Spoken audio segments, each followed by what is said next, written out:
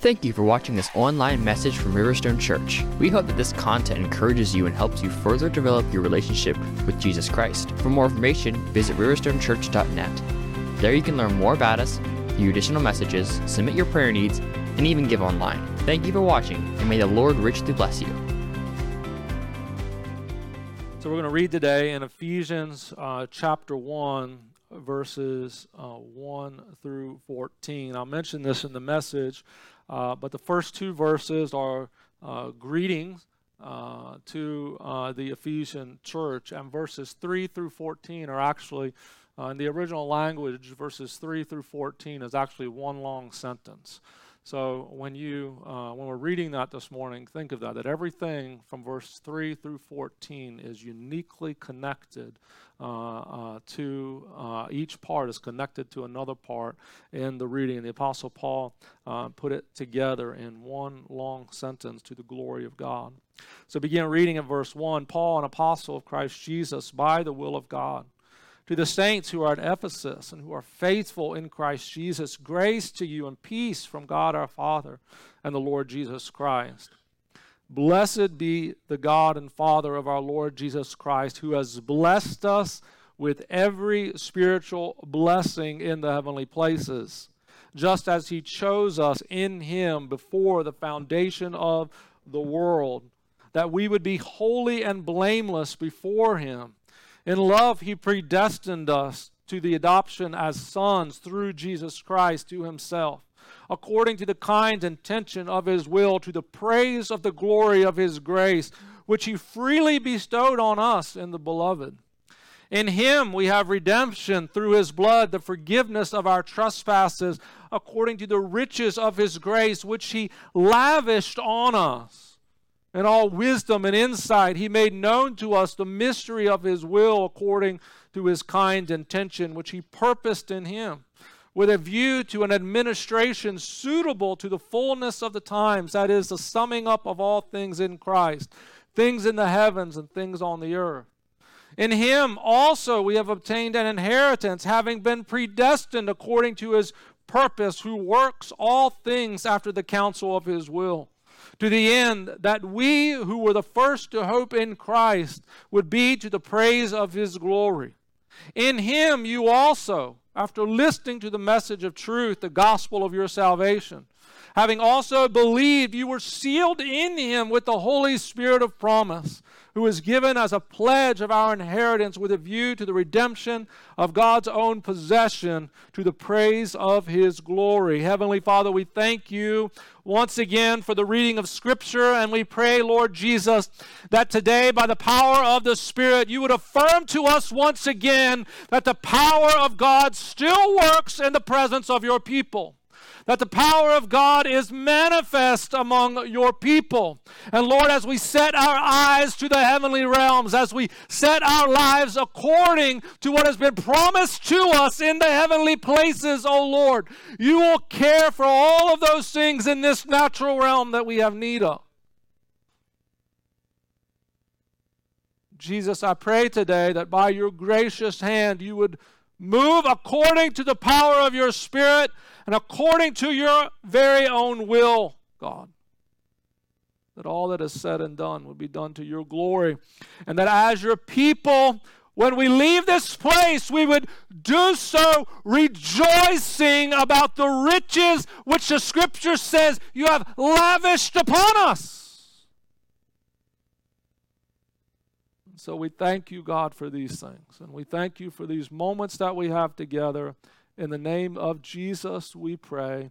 Amen and amen. Before you're seated, share a hand of fellowship and greet one another in the name of the Lord Jesus Christ.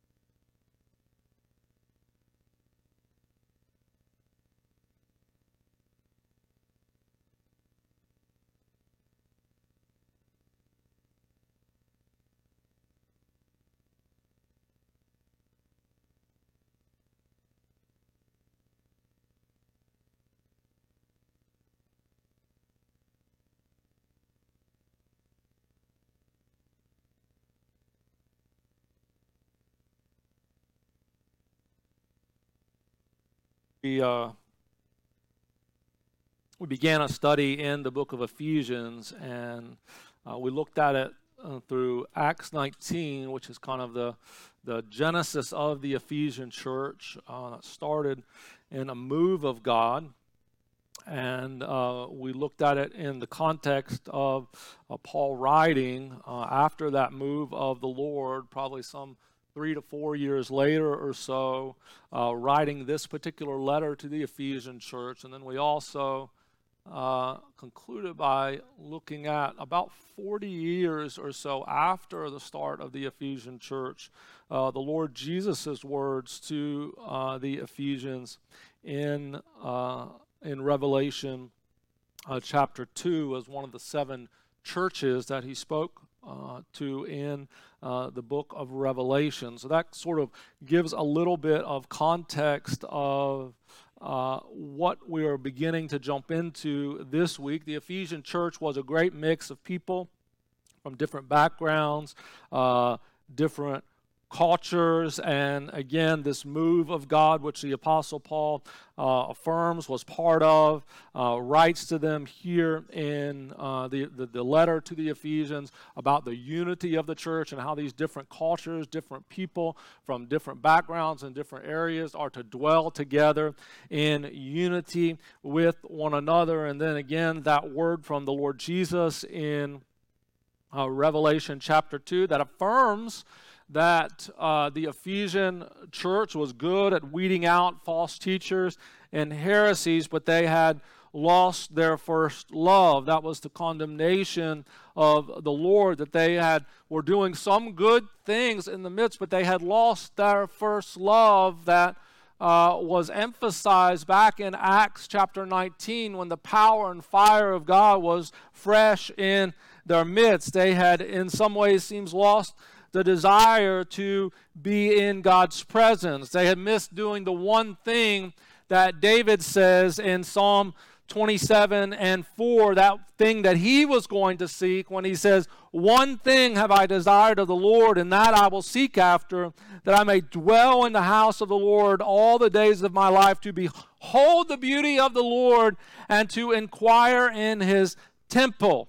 In effect, what King David is saying, even prophetically saying in Psalm 27, is he's saying, I want to be or get into God's presence. I want to be in God's presence all the days of my life. And when I'm in God's presence, what I want to do in God's presence is I want to behold the beauty of the Lord. I want to gaze upon his glory. I want to look upon his majesty. I want to see Jesus, and I want to sit in his temple, and that's what I want to do for the rest of my life. That one thing.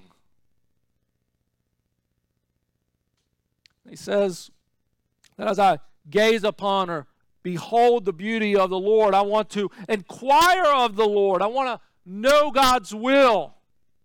I want to know God's plan. I want to know God's presence, his desire for life, his desire for me, his desire for his kingdom. And all of these are tied together. All of these are tied together in one glorious exaltation to the Lord of being in his glorious, wonderful presence. And when we come to the book of Ephesians, what we see in the gospel message that the Apostle Paul articulates here is that there are some blessings or opportunities that come to us simply by being part of God's kingdom. And I would say to you today that if you say you're a believer, you say you're a Christian, there are some things that ought to happen that identify you or identify the Lord Jesus Christ as being your first love. So what identifies him as being your first love? I think like David, you want to be in his presence. You want to wait before him in worship. You want a sure word from him. And so the question I think that comes to all of us about what it means to be in God's presence, what we must ask ourselves is, have you and I lost our first love?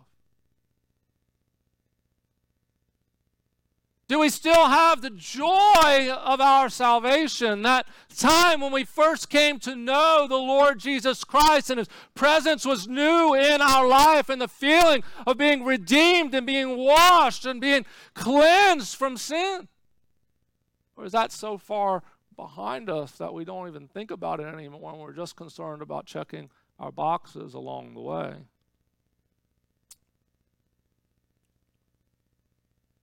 Ephesians, again, was a church that was born in being in the presence of God. Yet, they had lost their first love. And it's so curious to me. And Paul is encouraging them just a few years after they started to be unified and focused, which can only come by being in God's presence. When we look at particularly at verses 3 through 14, as I mentioned, it was one long sentence. It was like Paul could not even think of stopping at any point, as he was just, from 3 through 14, I can imagine in my mind maybe that he's sitting there and he's penning or he's dictating this to someone who's writing, and his heart is just caught up in the glorious grace of God, and he can't even stop the sentence. It just keeps flowing about how wonderful God is, and about His grace and His riches and His power and His glory. And he can't even stop the thought because it just continues to flow. One Greek scholar on this particular sentence said that this is the most monstrous sentence I have ever met in the Greek language. Everything is connected, from the blessings of Christ to the knowing of the will of God to our future hope. All of that is tied together in one beautiful and glorious sentence that exalts the Lord Jesus Christ. And its emphasis here is on the spiritual blessings that we obtain through our relationship with Jesus. When I began studying for this message several weeks ago and began putting this particular message together, I actually tried to think I could get through 3 through 14 in one message. As I began studying, I think I can't even get through point 1 in one message. We're going to try one point today. We're going to try to get through one point today, and that you have been blessed with every spiritual blessing. That's important for us to think about. You say to yourself, I have been blessed with every spiritual blessing. I have been blessed with every spiritual blessing. Now that means a lot for someone who names Jesus as their Lord and Savior, to say that I have been blessed with every spiritual blessing. And this is what this means. Because of our relationship with Christ, the storehouse of heaven is opened to us. And your blessings are primarily in the heavenly places. A few weeks ago, we talked about the need to kind of lift our eyes and sort of live in those heavenly places, because that's what Jesus did. When the enemy would try to pull him down, Jesus would reflect and answer and respond with something from the heavenly place. Our blessings are primarily in those heavenly places, and that's why it's a necessity for us to live in and to be aware of the spiritual realm. And note, the enemy's tactic is to convince us to only accept what we can sense through taste and touch and smell and sight and hearing. So what the enemy wants you to do is bring your existence all the way down here to what you can touch, what you can smell, what you can hear, what you can see. Bring your existence down here. And almost everything in the New Testament says, live up here. Exist up here. Think up here. Dwell up here. Not down here. God's going going to take care of everything down here for you. So in your mind, in your heart, live up in the heavenly realm. That's where all your spiritual blessings are. That's where your treasure ought to be. Moth, rust, all those things. Robbers can't break in and steal. Everything is in the heavenly realm, and it's been appointed for you. Don't minimize your existence to down here. And so what does our culture teach? Our culture begins in a very young age to begin to teach about only what you can touch, taste, smell, hear, see. This is a scientific method in the West. We're very keyed into science because it's exact. We can say, oh, this is exactly how it's going to turn out. This is why we can launch a rocket in space, and before you launch it in space, you can project its trajectory. Amazing, isn't it? Because everything works in sequence. We can take our watches and the second-hand ticks according to the movements of things that we don't even feel. We say it's exact. I know it's going to happen. I believe it. And yet, when it comes to spiritual things, the world around us says, that's not real, that doesn't exist. You can't trust in that. You can't affirm it every single time. You can't believe in it. You can't accept it. And Jesus says the exact opposite. So we always have to be careful when the world says, live like this is the way you should live, this is the way you should exist. We always have to be careful of that because God says, I'm taking the wisdom of this world and I'm flipping it on its head. Those who are foolish are the ones who the world exalts as wise. And Jesus says, come up into the spiritual realm. The enemy comes to attack against us in multiple ways so that we even negate the heavenly places and we desire whatever blessings there are to be fully manifest in the natural realm. And Paul says to the Ephesians, your blessings are stored up there in the heavenly places. Now, look with me at Matthew chapter 6.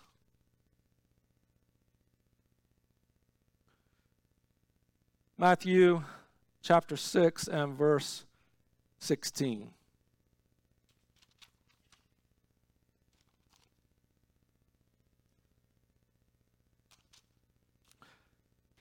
Jesus here is talking about fasting. So there are things that the believer is called to do in the natural realm to help us pursue what's in the heavenly realm. Things we're called to do as believers that we do in the natural that help us to pursue what is happening in the heavenly or in the spiritual realm. Fasting is one of those. Prayer is one of those. And so in verse 16, Jesus says, whenever you fast, do not put on a gloomy face as the hypocrites do, for they neglect their appearance so that they will be noticed by men when they are fasting. Truly I say to you, they have their reward in full. In other words, what Jesus is saying is that there are hypocrites who fast, and when they fast, they put on a gloomy face, and they talk about how hungry they are, but I'm doing this for God's grace and God's glory, and they're very public about it, and Jesus says they've got all their reward in the natural realm because they want to be seen by other people. And so when they're being seen by other people, they're getting their pat on the back, their reward. There's no heavenly reward for them at all. There's no opportunity for them to receive a heavenly treasure. And Jesus says, but you, in verse 17, when you fast, don't act like you're fasting. Anoint your head and wash your face so that your fasting will not be noticed by men, but by your Father who is in secret, and your Father who sees what is done in secret will reward you. In other words, what Jesus is saying, don't look out to the world and show that you're fasting, but let your Heavenly Father who sees what you're doing anoint your face, wash your face, go out cheerful, go out happy, because you're doing this in order to achieve something in a heavenly realm, and it's a secret place up there that the world doesn't know about, but God's going to see in secret, and He's going to reward you for that. Get up into the heavenly realm. says in verse 19, do not store up for yourselves treasure on earth where moth and rust destroy and where thieves break in and steal, but store up for yourselves treasures in heaven where neither moth nor rust destroys and where thieves do not break in and steal. For where your treasure is, there your heart will be also. Where is your treasure? Think about it. Be serious with yourself this morning. Think about, where is your treasure? What do you think about the most? What are you concerned about the most? You see, what happens when you try to step up into the heavenly realm, you try to kind of get up and put your mind up into the heavenly realm. What the enemy is doing is saying, come down here because your mortgage isn't going to be paid. Come down here because you got to put food on the table. Come down here because your health is suffering. You got to deal with this. You got to manage it. Come down here in the natural realm because there's things going on that you've got to figure out how to deal with. And the Lord says to us, stay up in the heavenly realms where I take care of everything, where your clothes you don't have to be worried about. I'm going to supernaturally in some way provide. If you don't have clothes tomorrow, I'm going to provide for you, God says. If you don't have food, I'm going to provide for you, God says. Your health, your opportunity, I'm going to provide for you because you know what? Your healing has already been provided for in the heavenly realm. You see, that's the beauty of being in relationship with Jesus. Because when you're in relationship with Jesus, you have the promise that all of these things have already been apportioned to you in the heavenly realm. Now, if I'm sick in body and I need a touch from the Lord, I know God is going to give me the strength to persevere and trust in my heavenly wealth that is set up before the Lord, that I'm looking for, that I'm looking after, that He's going to take care of it. And I know something's going to happen. Either heaven is going to break in and heal me in the natural realm, or I'm going to break into heaven and be in the midst of Jesus and His glory. But my treasure stays the same. I'm not so concerned about what's happening down here. I'm going to try to manage. I'm going to try to do my best. I'm going to be a faithful steward. I'm going to do the things that Scripture teaches me to do in order to walk through this life faithfully. But this is not where my treasure is going to be. Jesus says, manage your treasure in Matthew chapter 6 in the secret place. To get up in the heavenly realm. Not worried so much about what's going on in the natural realm down here. We look back at Ephesians chapter 1. Sorry, I don't normally print on the back of my pages, and it's messing me up this morning.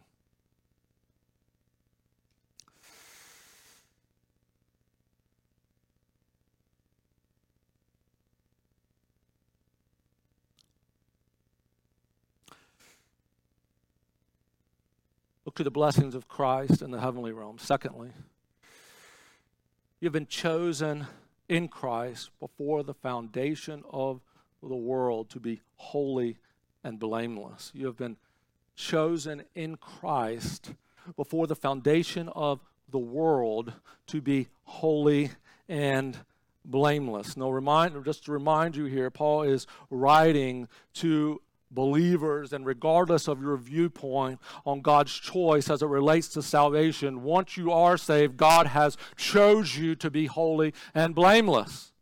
You must walk in holiness, but for the Lord. Satan's tactics and his means to pull you down into this realm is to say that even though you are in Christ, you are still dirty and guilty. And I would say to you this morning, be free from that in the name of Jesus. If you're in Christ and you struggle with guilt, you need to be delivered from that struggle. Christ has come and He has set you free from guilt and condemnation. Romans 8:1 tells us, there is therefore now no condemnation to them which are in Christ Jesus, who walk not after the flesh, but after the Spirit. Those who are walking in the heavenly places, not in the natural realm. There's no need for you to struggle with guilt and shame any longer when you are in Christ. couple of weeks ago, I had the opportunity to come to our Celebrate Recovery group that meets here on Monday evenings at 6:30. And one of the things at Celebrate Recovery that they do at the beginning of the meeting, everyone's together for a time of worship and some things that they share together.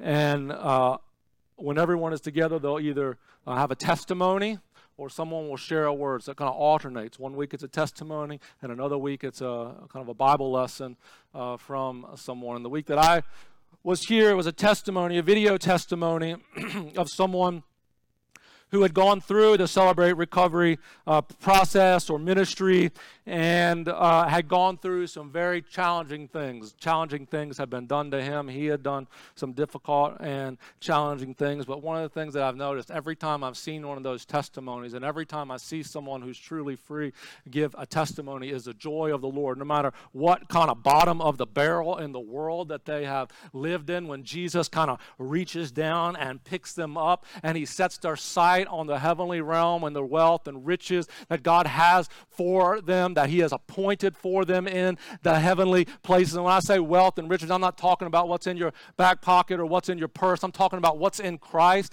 When God sets someone's mind away from the things of this world and on the things of God in the heavenly places, what you begin to see is just that joy inexpressible and full of glory of someone who has been set free from the bondage and the guilt and the pain. And what Satan wants to bind you up with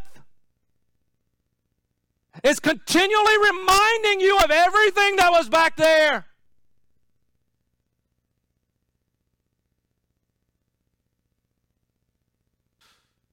In Christ, you have been chosen to be holy and blameless. It's a sin for us to continue to bear the guilt of the past. Sometimes we think we're being the humble person. I've done so much wrong. And we keep thinking about it. We keep reflecting on it. But I would say, do you think that Christ's work on the cross was not enough to bear your sin, that you have to keep bearing it for him?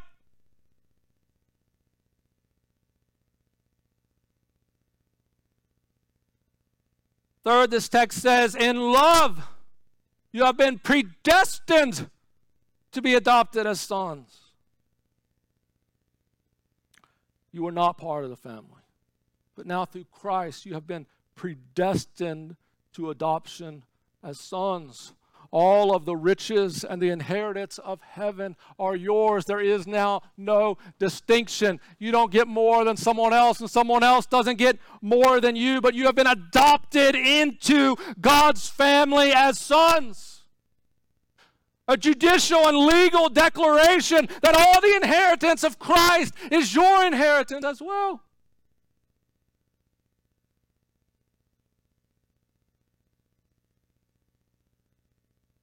Do we get that? Do I get that? Do we really understand and affirm that the blessings of Christ, because we've been adopted into his family, are ours as well?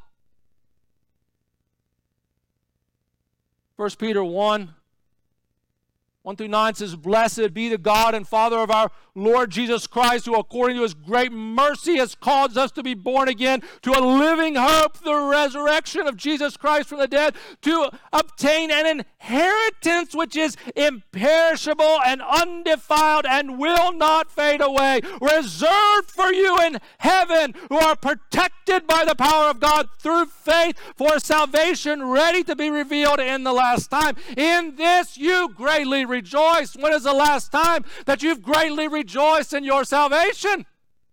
When is the last time that you've greatly rejoiced in the power of God to redeem you from the iniquity of sin? When is the last time that we have greatly rejoiced in what Christ has done for us?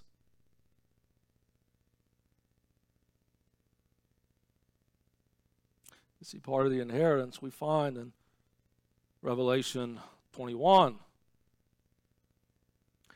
It says, and I saw a new heaven and a new earth, for the first heaven and the first earth have passed away, and there is no longer any sea. And I saw a holy city, New Jerusalem, coming down out of heaven from God, prepared as a bride adorned for her husband, I heard a loud voice from the throne saying, behold, the tabernacle of God is among the people. God's going to dwell among his people. This is part of our inheritance, and they shall be his people, and God himself will be among them, and he will wipe every tear from their eyes. There will no longer be any death. There will no longer be any mourning or crying or pain, and the first things have passed away.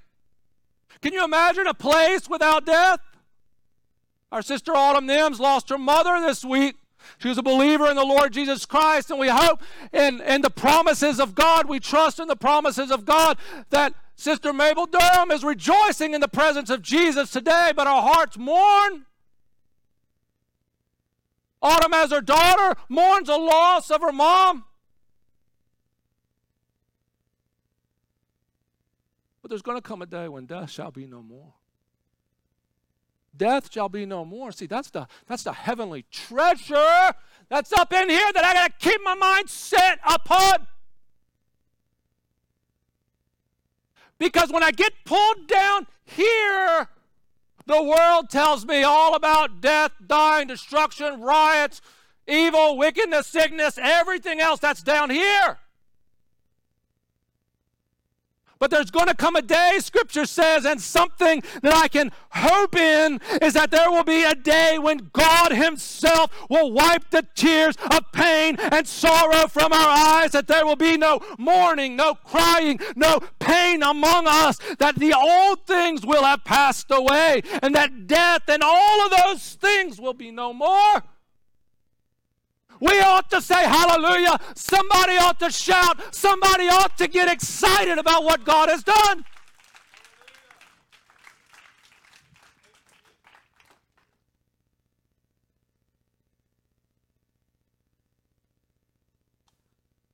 We live in a very prosperous society. We think we are going through the struggles of Job because interest rates are at 5.5%.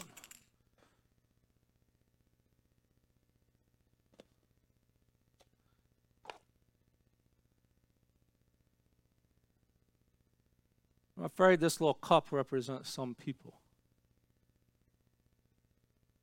particularly in the Western society. Here's my cup, Lord. Fill it up. I don't know if we've ever sang that song here, but here's my cup, Lord. Fill it up. But not too much, Lord. Because I like things down here. I've got a nice house.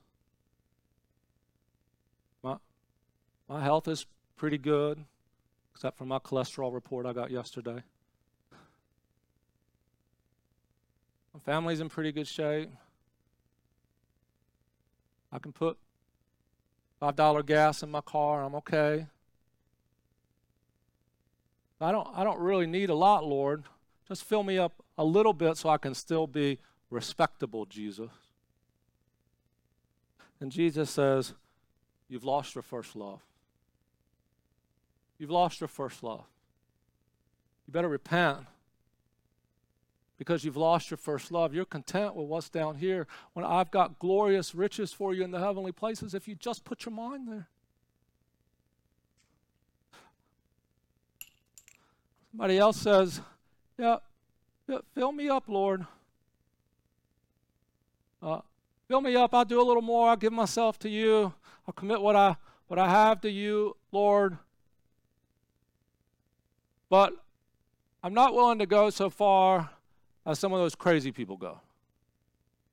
You know, there's some people who in the spiritual things, they just kind of get out of control. I'm not willing to be in a place where, people get a little wacky and I don't understand everything. Just fill me up enough, Lord, to just be blessed.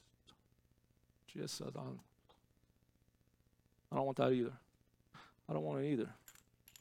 In fact, what the Bible talks about when the Lord comes, when we're eager after the Lord, when we're truly, our heart is after him, what the Bible talks about is a flowing to an abundance.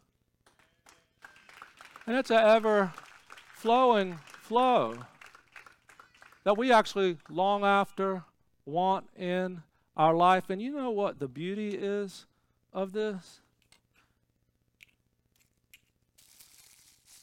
If it's just a few of us, that we're all together. We begin to seek the Lord Jesus Christ. And if I begin to be overflowed, there's stuff that spills onto somebody else. Oh, and then they begin to be filled to the overflowing, to the brim of what God wants to do. And I will tell you, even this little cup isn't a good illustration. This really is the good illustration of what God wants to do. An overabundance of flowing water in our life, an overabundance of what God wants to do. See, we think, okay, this is kind of foolish. This is a preacher being foolish. No, this is God being extravagant in your life. This is God being extravagant in your life, saying, I want to fill you. I want you to flow. I want you to live in the heavenly realm. I want you to dwell in the heavenly places. I don't want your mind caught on these things, because Satan is going to pull. He's going to tug. He's going to drag you down. He's going to pull you down. He's going to try to get you out of the heavenly place. He's going to come at you with everything that he's got, but I'm going to pour everything I have out for you if you're willing to receive it. I believe that's what God wants to do among us. I believe that's what God wants to do in this church. I believe that's what God wants to do in our city with some people who are willing. And I can tell you right now, you might be the one who's got just a little bit of water, just a little bit. But if you're willing to say, God, fill me to the brim.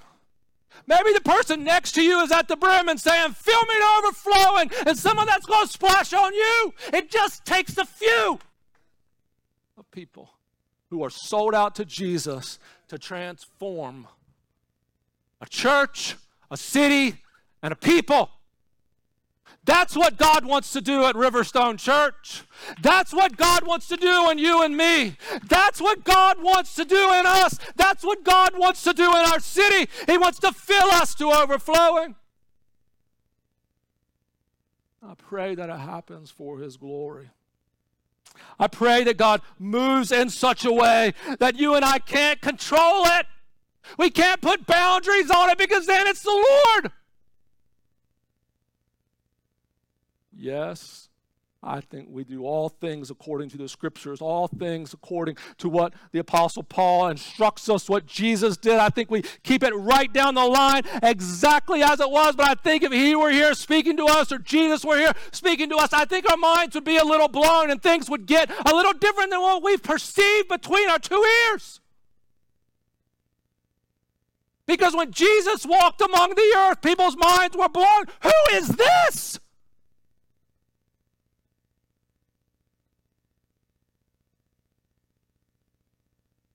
And I come to church, and I got things on my mind.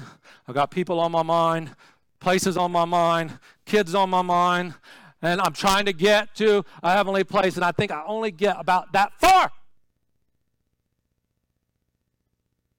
But this is why we're praying. This is why we're seeking the Lord. And this is why we're going to be earnest. This is why we're going to have a healing and deliverance service in August. And we'll do another one in September. And we'll do another one in October. Another one in November if it takes it. Because I know deliverance, someone was sharing, conference I was, and I believe it, deliverance will bring unity. Deliverance will bring unity in the church. And Ephesians is all about unity. And so I'm going to ask you to stand with me. And I'm going to ask you to pray. I'm going to ask you to pray that God will help you get your mind in the heavenly place. God will help me get my mind in the heavenly place.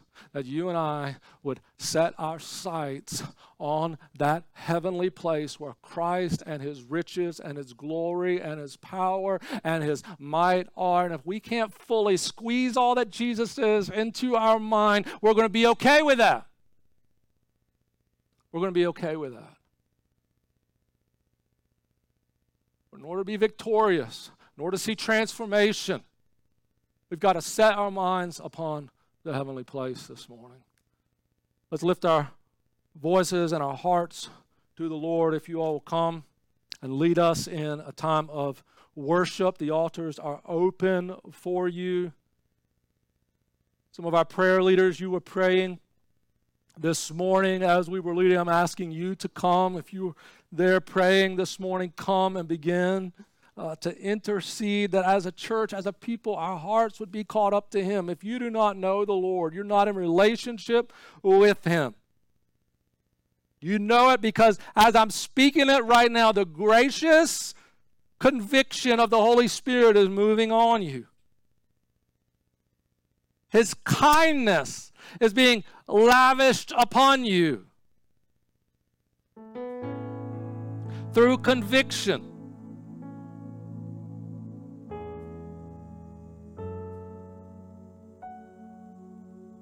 You're not in relationship with Jesus. Today is a day of salvation.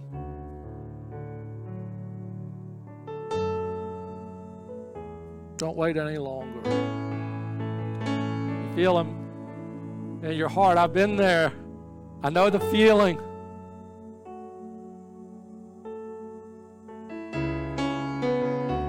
Enemy tries to speak in your mind of your foolishness and what other people will think. But if you put yourself in the heavenly place, Jesus says, come to me, all you who are heavy laden, you who are burdened. You've got a burden. He said, I'm going to give you rest. Come to me. Come to me, Jesus says. You need relationship with the Lord. Maybe you need restoration in your relationship with Jesus.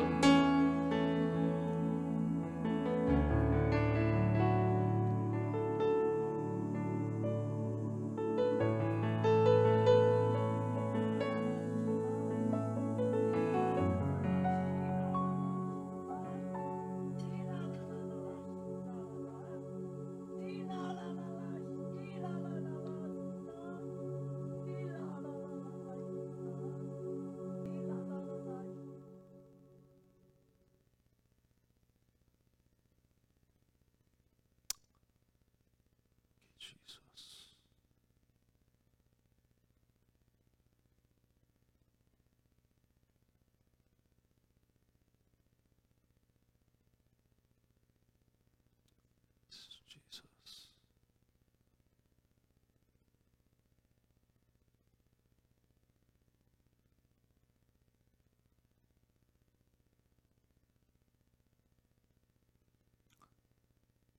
The word of the Lord affirms to us what Jesus speaks. Come to me, all you who are weary and heavy laden, and I will give you rest. What you hear, what you sense this morning in the spirit realm is God saying, I love you. He has set His love upon you. He's speaking to you this morning. Come to me. Come to me and I will give you rest. You've come this morning with burdens. The enemy is pulling. He's saying, keep your mind down here. You've got to manage it down here. You got to take care of these things or you're going to be flooded under.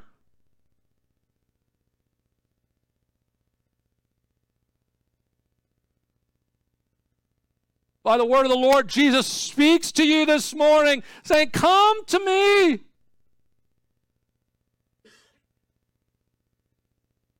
And I will give you rest for your weary soul.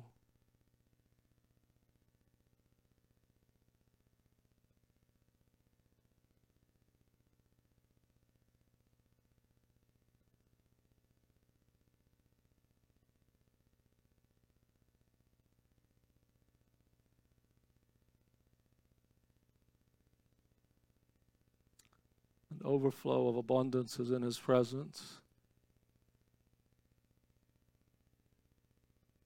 An overflow of abundance is in His presence for you this morning.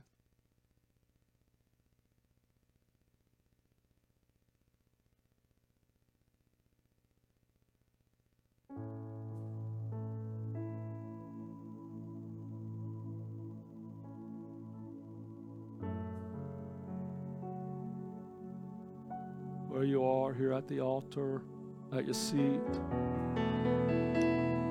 make a focused effort to get into God's presence. Ask Him to show you. Lord, open my spiritual eyes. Open my spiritual eyes, Lord, to see the treasures of heaven. God, I see the treasures of people around me. I see the treasures that people hope after in fame and in fortune. Vacations and cars, well-paying jobs. I see the treasures that this world is after, political power, oppression of others. I see the treasures this world is after, Jesus, but Jesus, open my eyes to the heavenly treasure. Open my eyes, Lord, to the heavenly treasure. God, so that whenever the enemy comes about, I've got a vision of what it's like to be in your presence. I've got a vision of what it's like to not have to stand beside a casket anymore. I've got a vision of what it's like to not have to say goodbye to a loved one anymore. I've got a vision of what it's like to not have to help someone caught in addiction anymore. I've got a vision of what it's like, oh Lord, to not see someone else taken to the hospital because of drugs or alcohol. I've got a vision of what it's like, oh Lord, to not see someone despair to the point of death anymore because my mind, my eyes are set in the heavenly realm where my treasure is.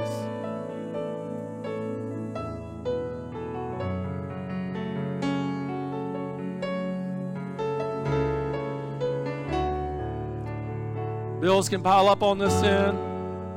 The health may not quite be what it ought to be.